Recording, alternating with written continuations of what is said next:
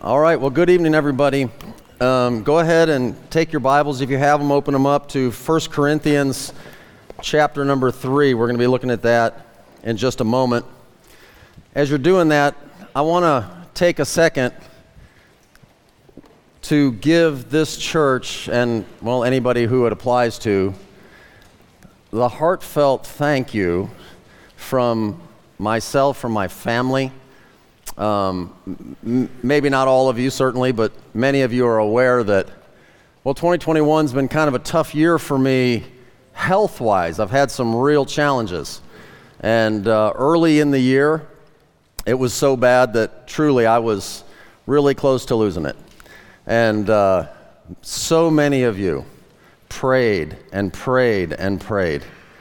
And God hears and God answers prayer. Hallelujah. God sustains. Even just recently, it wasn't that severe, but I had a situation, and I knew I could call Sam. I knew that this was a praying church, and so many people respond. I just want to say thank you. I truly mean that. There's power in prayer, and it really matters. And in my personal situation, when I was really ill earlier this year, there was a hot minute there where I was thinking, well, I guess this is it. I guess I'm done. And that wasn't the case. Obviously, the Lord sustained life, and, well, so far, I'm still here. And I say that to say this, as an introduction to what we're going to look at, is that, well, apparently God's not done with me yet. And God's not done with you yet either. And as long as we have breath, we have the opportunity to continue on to serve the Lord, because that really is why we're here and what this is all about, right? So this is a missions conference, right? And so the mission has to always be front and center. It's the Great Commission, right? We're going to go, we're going to evangelize, we're going to teach all nations, we're going to make disciples. And we can't let that vision fade. That's why we rally around. I know that you come from good churches and you have that mission in front of you regularly, but there's a reason why we have big events like this. And when we talk about the Great Commission, one of the things that we often talk about also is this idea of church planting. And that's what I want to talk about a little bit tonight. Why do we talk so much about church planting? I mean, actually, if you're a Bible literalist, a student, you'll notice that it's actually not a term that's found in the Bible, right? But that's okay. I mean, is it a Bible concept? I mean, there's a lot of terms that we use that aren't necessarily found explicitly in the Scriptures. Sovereign, Trinity, rapture, missions. Those words aren't Bible words, but they're Bible concepts, right? And so certainly this is the case as well. And if you're going to follow along in the notes, the first statement I have for you to consider is, and this is a question I want us to take just a minute to study so that you have a clear understanding in your mind, and that's this: is the Church of Jesus Christ referred to as a plant? Does the Bible use that kind of picture? Well, when you get into a study of the planting of the Lord, you're going to find that in the Bible, Israel is clearly considered a plant. In fact, a very specific plant. It's considered a vineyard or a vine.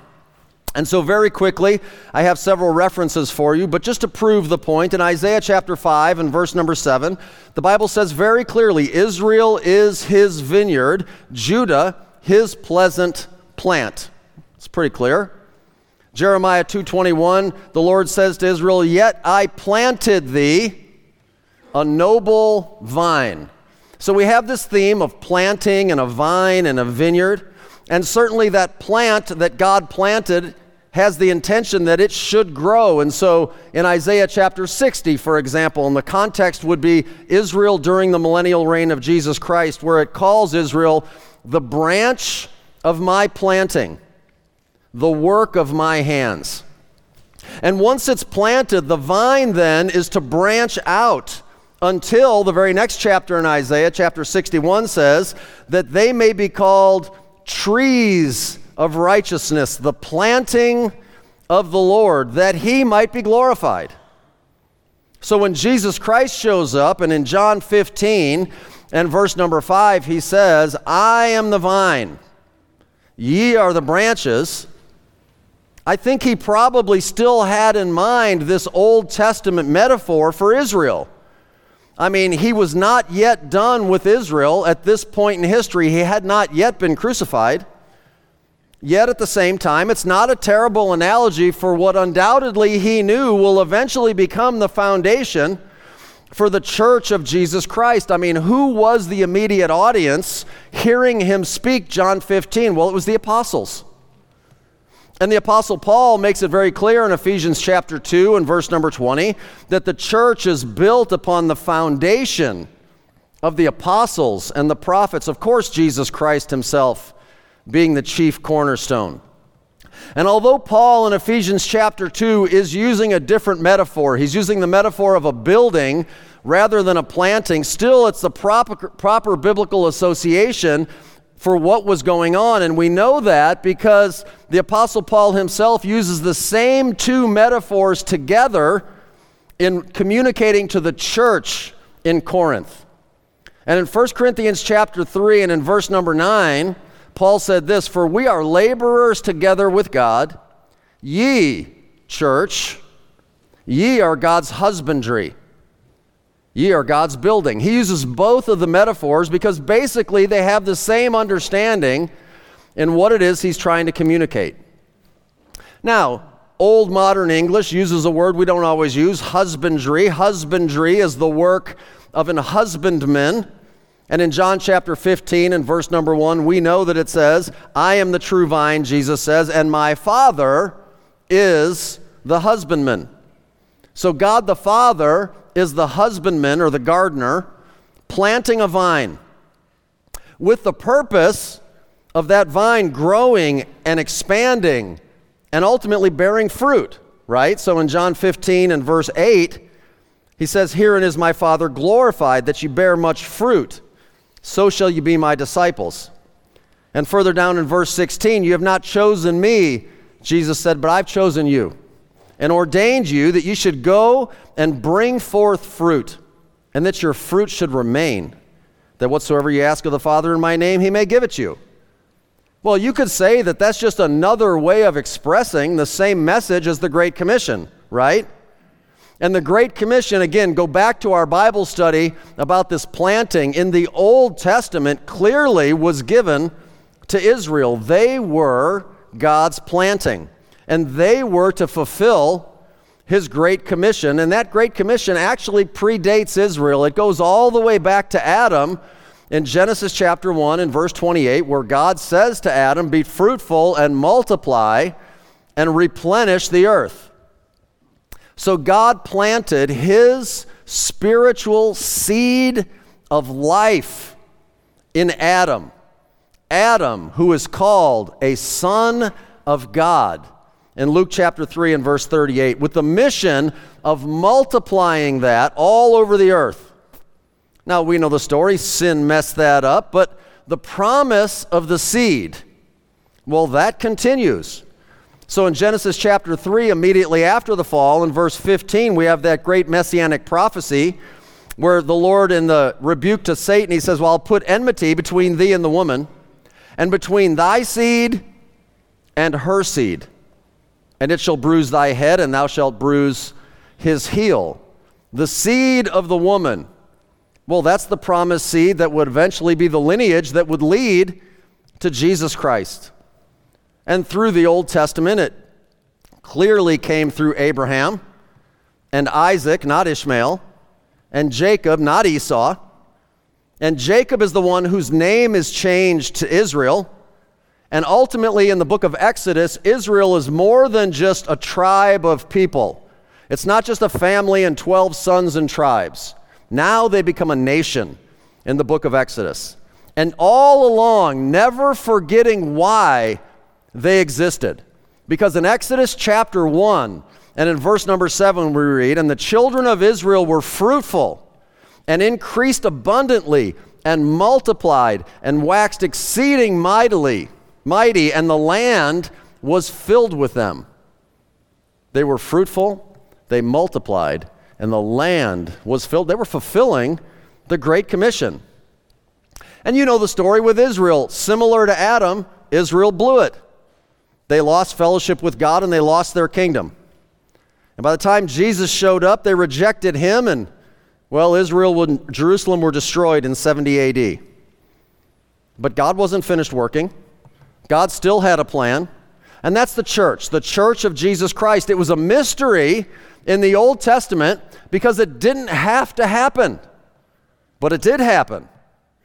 It did happen, and once Israel finally rejected God, God turned to go directly to the Gentiles. And he even picked one particular apostle to lead that effort, the Apostle Paul.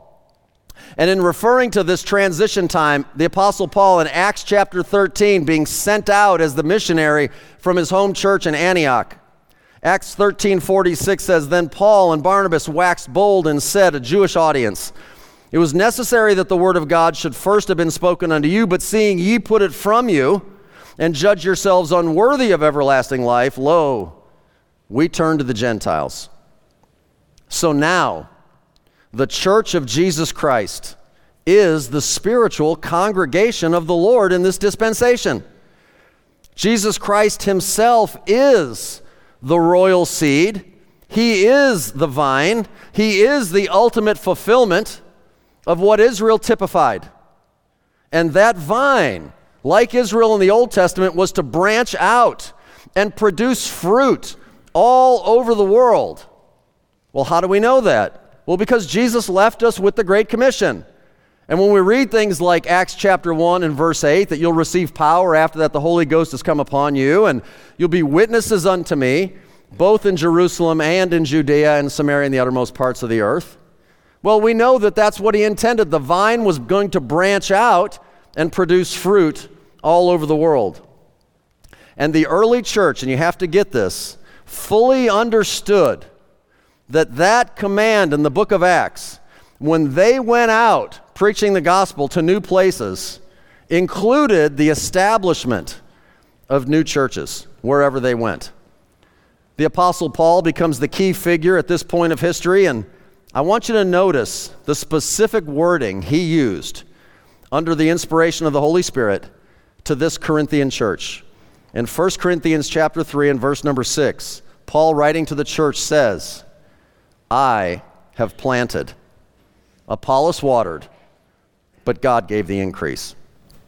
And he was talking to a local church. Paul planted that church back in Acts chapter 18. They were Paul's plant. And Apollos came behind and helped grow this plant. And these three statements in verse number 6 are going to give us our outline for the rest of the evening as we look at our, or let me say it to you, your role in church planting. I want you to understand what your role is going to be as we look at this point because, well, it concerns your activity and your decisions. So I've read a couple of verses. Let me just go back and read verses 6 through 9 and we'll jump into our outline. Paul says, "I've planted, Apollos watered, but God gave the increase. So then neither is he that planteth anything, neither he that watereth, but God that giveth the increase. Now he that planteth and he that watereth are one, and every man shall receive his own reward according to his own labor. For we are laborers together with God. Ye are God's husbandry, and ye are God's building." And you know the passage, it continues on and it begins to talk about the judgment seat of Christ. And dependent upon how you respond to this, God will judge at that day when you stand before him to see whether you have gold, silver, precious stones, wood, hay, or stubble. But the points that we're going to look at are very simple. Plant, water, and increase. The first thing I want us to see is plant. It says, Paul planted. Now, to plant something, you understand what he's trying to say. It's to put or set in forth in the ground of seeds or young trees, or furnish an area to stock it with plants or trees or something like that. So let me just start by getting this obvious, but dare I say, profound point out of the way up front. This is going to be really deep. You want to get ready for this. A seed cannot plant itself. Paul says, "I have planted." A seed can't plant itself. Somebody else has to plant it. Seeds don't just jump out of the seed bag and dig a hole in the dirt and cover themselves up with the dirt. Somebody else has to do that, right? So similarly, and I have this in your notes, biblical churches don't plant themselves. You need to understand that. They don't just jump out of the seed bag of their existing church because they don't like it there anymore. because they're frustrated and they just want to go do their own thing. So all of this independent, unilateral, parachurch ministry emphasis is not biblical, and most certainly is not what we read in the scriptures, the planting of the Lord. Period. And any church that started themselves is not a biblical church. And can I just counsel you? This should be avoided. Because that, my friends, is a wild seed. You don't want to eat from that tree. But Paul is the missionary. He's sent out from his local church in Antioch of Syria to fulfill the Great Commission.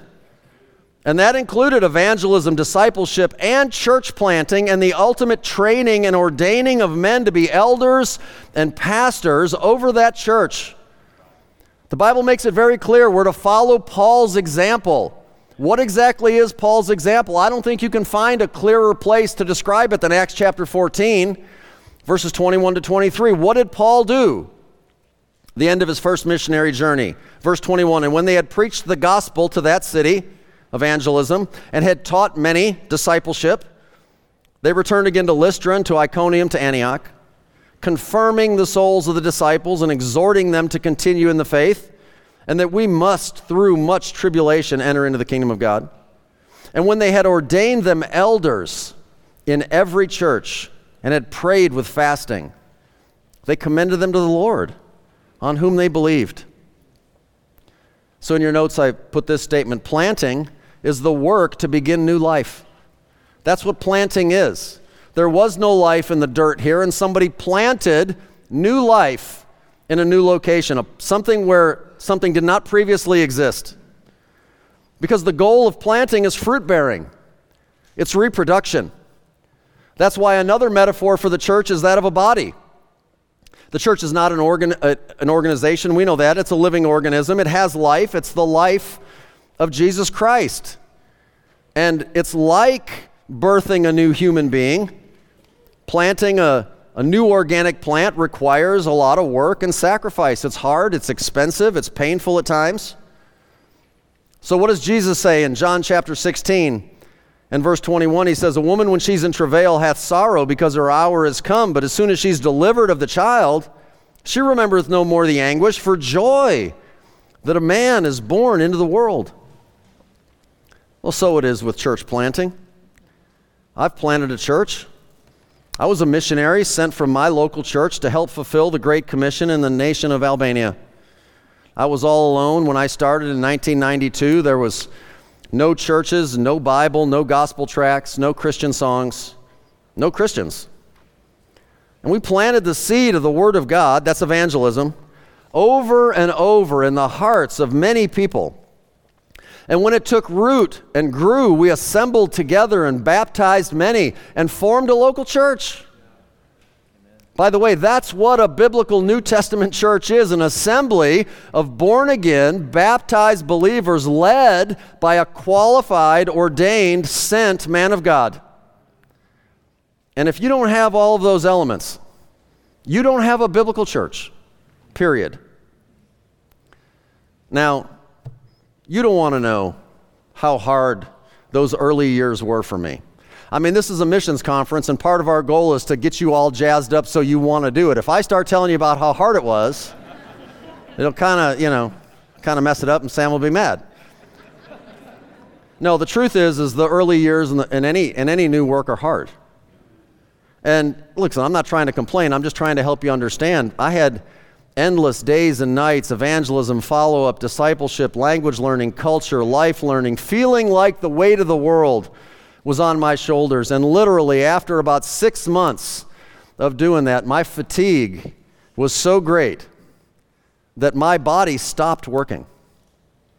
It literally shut down. I couldn't walk as far from here to the back of the auditorium without having to sit down and rest.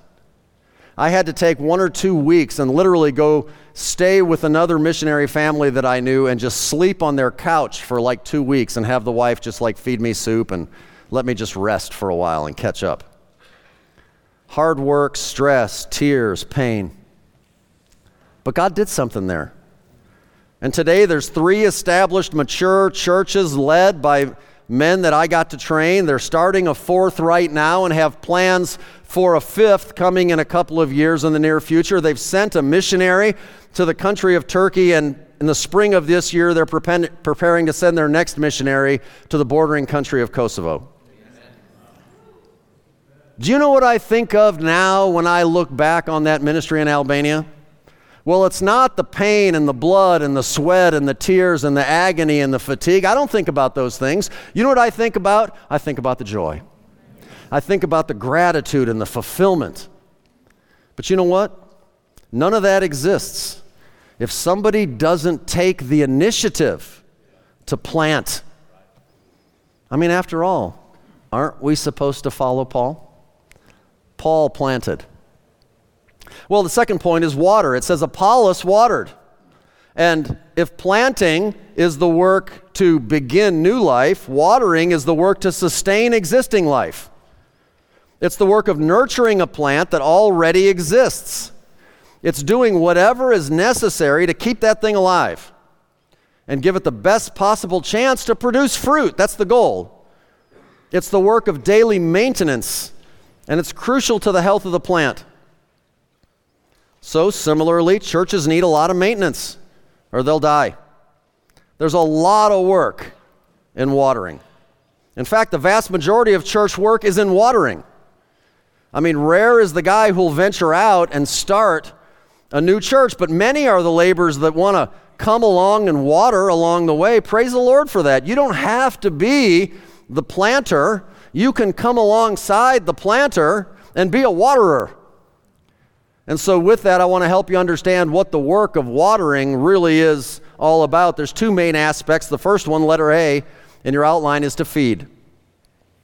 So there's a secondary dictionary definition I pulled. I did the obligatory dictionary.com thing. And the secondary definition of to plant, I thought was pretty cool. And it really applies because it says this, that to plant also can mean to establish or implant ideas, principles, and doctrines. Now, if you knew me personally, you would know that I kind of like spy movies. It's a genre I like. And maybe it's because I lived in a commie country for 14 years, I don't know. But when you think about spy movies, a lot of times they'll say things like, the government planted a spy, right? And why do they do that? Well, certainly they want that spy to gather very important intel. But part of the reason is they want that person to begin to propagate, to implant in the minds of those people among whom they're now living secretly, covertly, their new ideas and principles and doctrines. Well, similarly, that's kind of the idea of what a new church is planted to do. A new church is planted to establish life in a place where there was not previous life, to establish biblical principles and doctrine in that place. They need to understand the doctrines of salvation, eternal security, baptism, the authority of the Word of God, the Holy Spirit, Christian service, all these things. But that doctrine has to be watered. It has to be fed, reinforced, nurtured, or else bad doctrine is going to creep in. Jesus warned in Matthew 13:24 and 25, the kingdom of heaven is likened unto a man which sowed good seed in his field, but while men slept, his enemy came and sowed tares among the wheat and went his way. And the enemy is always looking to implant rogue ideas in a church. Salvation by works, charismatic nonsense. You can lose your salvation. You should speak in unknown tongues. Calvinism, legalism, modernism, pragmatism. Become worldly so that you can win the world. Intellectualism. There's no perfect word of God available in English, and so on and so forth. How do these teachings get a foothold in a church? Men slept. Men slept. Proverbs 19:15 says, slothfulness casteth into a deep sleep, and an idle soul shall suffer hunger. So what's the result? People in churches all over the world are starving for good spiritual food. So God sets men in the position of pastors and shepherds to make sure the integrity of the church remains intact. This requires constant feeding of the right diet of spiritual food. That's watering. But the other aspect, letter B in your outline, is to weed. We have to feed. Now you also have to understand that it's going to require the ability to weed. So God uses men like Apollos to do this necessary maintenance. And when Jesus refers to the maintenance of the plant in John 15:2, he talks about purging. Every branch in me that beareth not fruit, he taketh away, and every branch that beareth fruit, he purgeth it, that it may bring forth more fruit. So purging, or sometimes we refer to it as pruning, cutting away the portion that hinders fruit bearing. Well, sometimes that's just faithfully teaching the right doctrine. Give no place to the devil. But sometimes that requires some rebuke and reproof. Sometimes you have to contend for the faith that was once delivered to the saints. And on occasion, it may even mean church discipline and the removal of sinful, divisive people. All with the goal of producing more fruit, spiritual reproduction. I mean, that's why God made plants from the very beginning, right? Genesis chapter 1, verse 11, God said, "Let the earth bring forth grass, the herb yielding seed, the fruit tree yielding fruit after its kind." Notice, whose seed is in itself upon the earth, and it was so. God made the fruit to come from the trees that has the seed within itself. Why did he put the seeds in the fruit? So you could get them stuck in your teeth? No. So that the seeds could multiply into more fruit-bearing plants.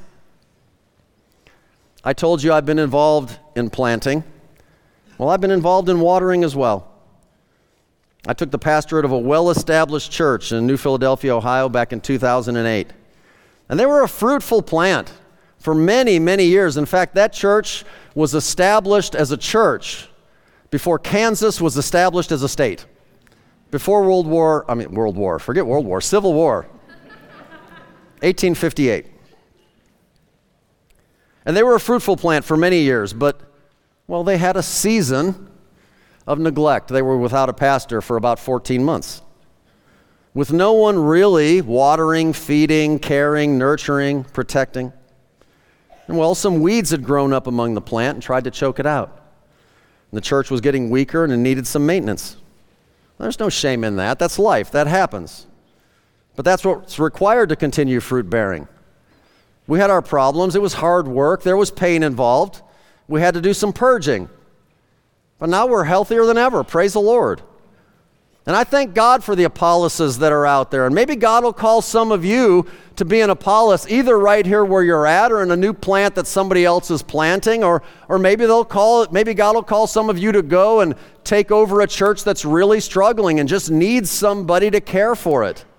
We just did that with a man from our church, sent him to take over a church that was really struggling about 35 minutes away from where we're at. But let me just say this, at the end of the day, I mean, who really cares what your specific role is? Just figure it out and do it. All that really matters, you figure it out and you actually do it, because if anything worthy is going to get done, friends, God's the one who's going to do it anyway, right? So that's obviously our third point, increase. God gave the increase. And let me just remind you of something you already know, and this I have again in a statement in your notes. You can't create life. You couldn't possibly do it. Not on your best day, because this is a spiritual work. God has to do it. You're just signing up to be, like it says in 1 Corinthians 3, laborers together with God. Amen? And since the goal is fruit bearing and reproduction, well, the idea is that we see increase in fruit, right? We're to be fruitful, but then we're to multiply. That fruit's to multiply. And it's to continue to multiply until we replenish the earth.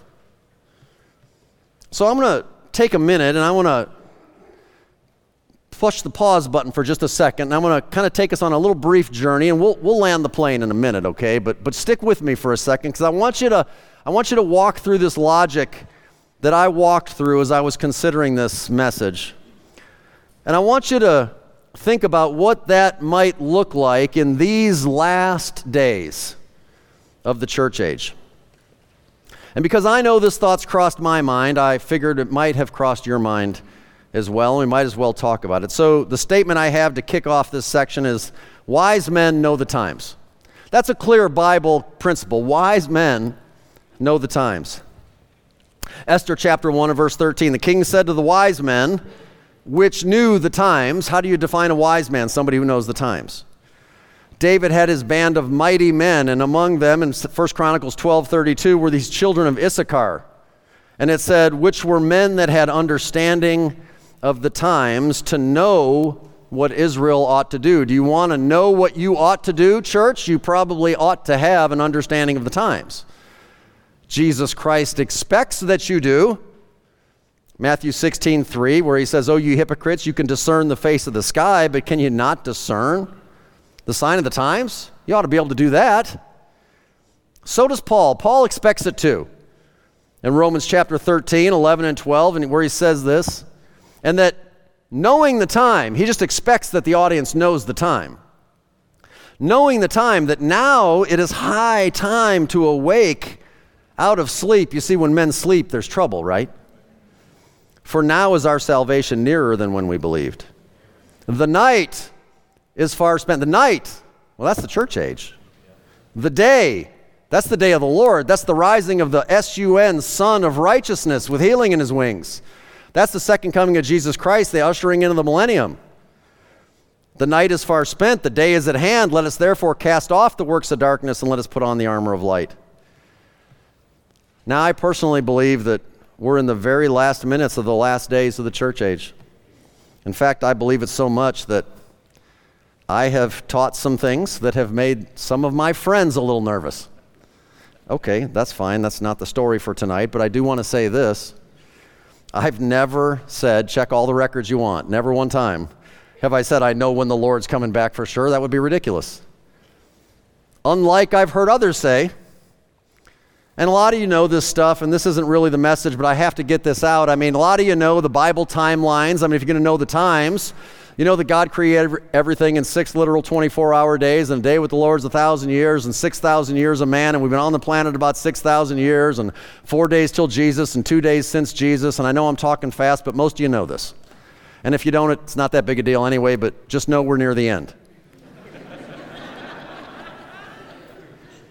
And you go even deeper than that, because then the Bible talks about this fig tree, which clearly is a picture of Israel who puts forth leaves and becomes a nation in 1948. And this generation, as defined as 70 to 80 years in Psalms chapter 90, is going to see the very end when everything comes to a climax. And well, if you do the math, 1948 and the maximum 80 is going to go to 2028. And if you subtract 7-year tribulation off of that, the rapture has to be in 2021.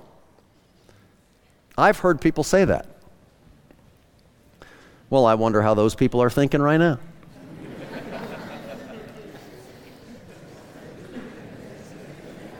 I always give disclaimers. I don't know exactly when the Lord's coming. Obviously, the math can be off a little bit. God's smarter than we are. But I want to tell you, I'm currently of the opinion that this world is primed and ready for the rapture any day now. And based on what I know and what I'm seeing, my current guess is what it is. Now, my guesses over the years, that's why I'm never sure that I know the way it's going to be, but I'd say, don't worry too much about your 401ks like that, I just think that. Okay, so why bring that up now? What's the point? Why are you talking about this? Well, because for me at least, that issue of the times and where we are on God's clock frames every other issue of ministry for me now. With only this much time left, here's the big question. Here's where we bring it back home. What should I be doing? Or what should I not be wasting my time doing? Does that make sense? So here's the question. This is in your notes. Is starting new churches at the end of the church age strategic? I mean, it's a fair question. I mean, if there's no time to really get them going, should we be focused on some other work? Ecclesiastes chapter 3 starts off, To everything there's a season and a time to every purpose under the heaven. A time to be born and a time to die. Notice, a time to plant and a time to pluck up that which is planted. Clearly, there's a time to not plant, right? You see that? Are we at that time? Let me come at it another way. The church age, it's referred to as a harvest. And in any harvest, there's clearly three parts. There's the first fruits, there's the main harvest, and there's the gleanings. And we see that illustrated in 1 Corinthians 15, 23, and 24. And the idea is that the first fruits, well, you know how that is. A few fruit come out on the plant early. Not a lot, few and far between, but a few of them start to pop out early. And then you have the main bulk of the harvest when you have the harvest time when the plant is really putting it out. And then at the very end, after the main harvest is over, a lot of plants will just have a few and far between fruit that'll pop out late in the season. And I say that to say this. The harvest, this is in your notes, ends like it begins. It starts with a few fruit here and there, and it ends with a few fruit here and there. It wraps up the same way it launched. It's kind of interesting. And I think so it is with the church age. I think the church age is going to end like it began. We know that God gives us the prescription for the entirety of the church age in Revelation chapter 2 and 3, with the 7 churches representing 7 periods of the church throughout history. And the very first church of the 7 is the church in Ephesus. And it's further described in Paul's epistle to the Ephesians. And the 7th is the church of Laodicea, which is further described in Paul's epistle to the Colossians. Now, I don't know if you've ever noticed or not how similar the messages of Ephesians and Colossians are. So I went through and I listed every single verse side by side in both epistles, and I found that there's exactly 39 verses in the book of Ephesians that are also in Colossians. So much of the same message is communicated to both churches because both churches must be dealing with similar circumstances. So if that's the case, what do we know about church planting in the early church era? Well, we know what the book of Acts tells us. People went out by faith, sharing the gospel boldly through much persecution. And when people believed, they established churches, biblical churches, that met, wherever they could meet, in people's houses, under trees, at riverbanks, or whatever the case might be. And so I would make this statement. It's a commonly used expression, also in your notes. Form always follows function. Form always follows function. They set up the function first. And eventually then, the form, a lot of the structure of what we understand of church, that came later. That's what we know about the early church era. Well, what about the days we live in today? Well, Paul calls them perilous times. And such they are, as the unified one-world socialist takeover has taken clear steps forward. And you mark it down, friends. You mark it down. The goal behind all the craziness that's going on in the global political scale today is not what you think it is, and it's not what the news is telling you it is. And it's not left versus right and conservative versus liberal, and it's not any of those things. Those are all a smokescreen. The real agenda behind all of it, the goal is to stop the church of Jesus Christ from functioning. The mystery of iniquity is already at work. And the man of sin is in the wings waiting until he who now letteth be taken out of the way. And he can have full and free reign as the son of perdition. And at the end of that time, that process is going to be dismantled, I believe, in reverse. You see, little by little, the devil is going to work to take away our form with the ultimate question: if he takes away your form, will it stop you from doing the function? You see, in 2020, they tried to stop our ability to gather. And you know what that did? That did away with some of the weaker, more carnal brethren who only needed a good excuse to stop coming to church. Since then, they've made it much harder to travel internationally. Many countries won't even allow foreign travel at all, hindering the work of personal foreign missions and missionaries. And we're stepping into a time now where many people are losing their jobs with rampant inflation and unconstitutional government mandates.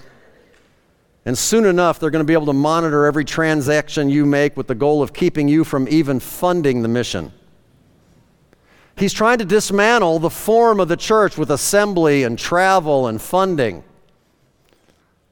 But will you let that stop your function? Will you? That's my question for you tonight. Are you just going to throw in the towel and hunker down and ride out the storm until the end? Thank God that you're saved and hope for the best for everybody else? That's not what Paul thinks we should do. Under the inspiration of the Holy Spirit, 2 Timothy 4:1-2 is still in the Bible. I charge thee therefore before God, the Lord Jesus Christ, who shall judge the quick and the dead at his appearing and his kingdom. I think that's the context of 1 Corinthians 3, isn't it? Preach the word. Be instant, in season, out of season. I don't care what season it is. Be instant to do the work anyways. That's what he's saying. Preach the word, make disciples, start churches. Tell the devil where he's going. Tell him that you don't care what he throws at you, and show that you will obey God no matter what. Hebrews 10:23-25. Let us hold fast the profession of our faith without wavering. For he is faithful that promised. And let us consider one another to provoke unto love and to good works, not forsaking the assembling of ourselves together as the manner of some is, but exhorting one another, and so much the more as you see the day approaching. You need to know the times. And it doesn't matter if this is all the time we got left. So much the more we exhort one another to continue to assemble together. That's what a church is, by the way, by definition. It's an assembly. It's an assembly of ourselves together. Do you realize how many places around the world don't have a church where believers can come together and assemble? Do you know why that is? Because nobody's gone there to start one. That's why. Quit worrying about the circumstances. God gives the increase. Amen? We're not going to look at this passage of Scripture. I'm just going to paraphrase it for you. In Matthew chapter 20, the first 16 verses is a parable. It's the story of a householder who goes out to hire laborers into his vineyard.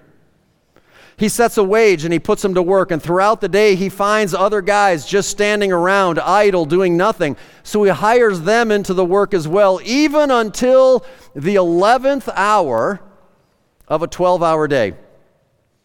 And he calls these men into work, and at the end of the day he gives each one their rewards, to the point where even the 11th hour worker gets the same wage as those who worked and bore the heat of the entire day. And he ends it with verse 16, the last shall be first, and the first last, for many be called, but few chosen. He chooses the ones that respond to the call, those who get up and get to work.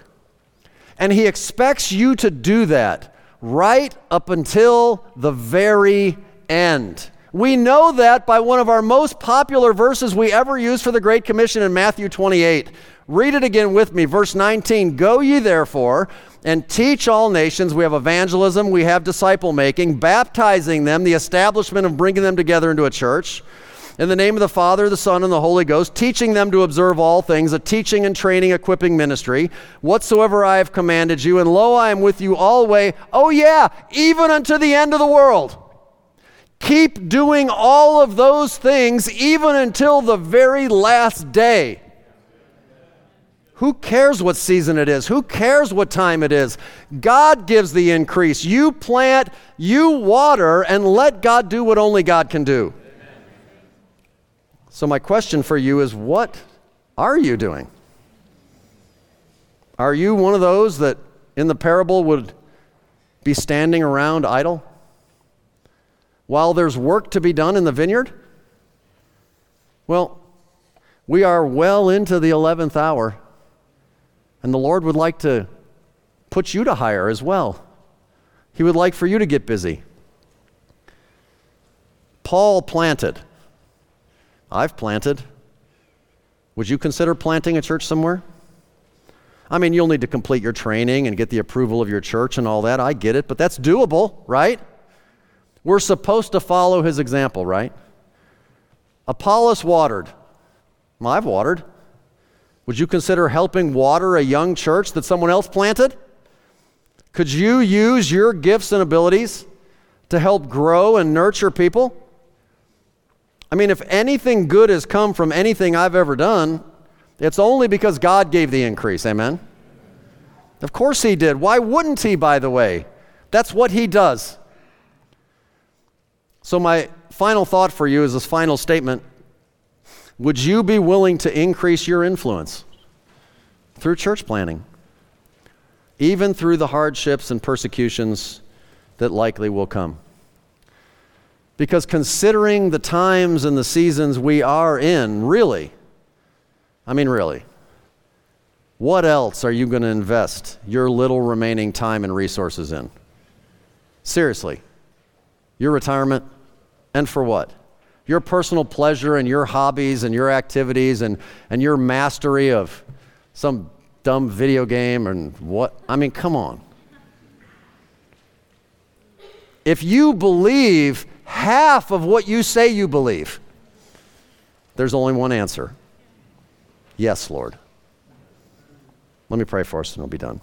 Lord Jesus, thank you for the truth of your word, and thank you for the example. Paul planted, Apollos watered, but you give the increase. I pray, Lord Jesus, for this church and for the brothers and sisters that are listening wherever they are, that you would stir hearts and that each would be ready to respond and say, yes, wherever, whenever, wherever, however you would call me, I'm ready. I don't know what it'll cost me. I don't even care. I'll trust you. And I'll do it. Lord, let me be an 11th hour worker. You are worthy. I pray in Christ's name. Amen.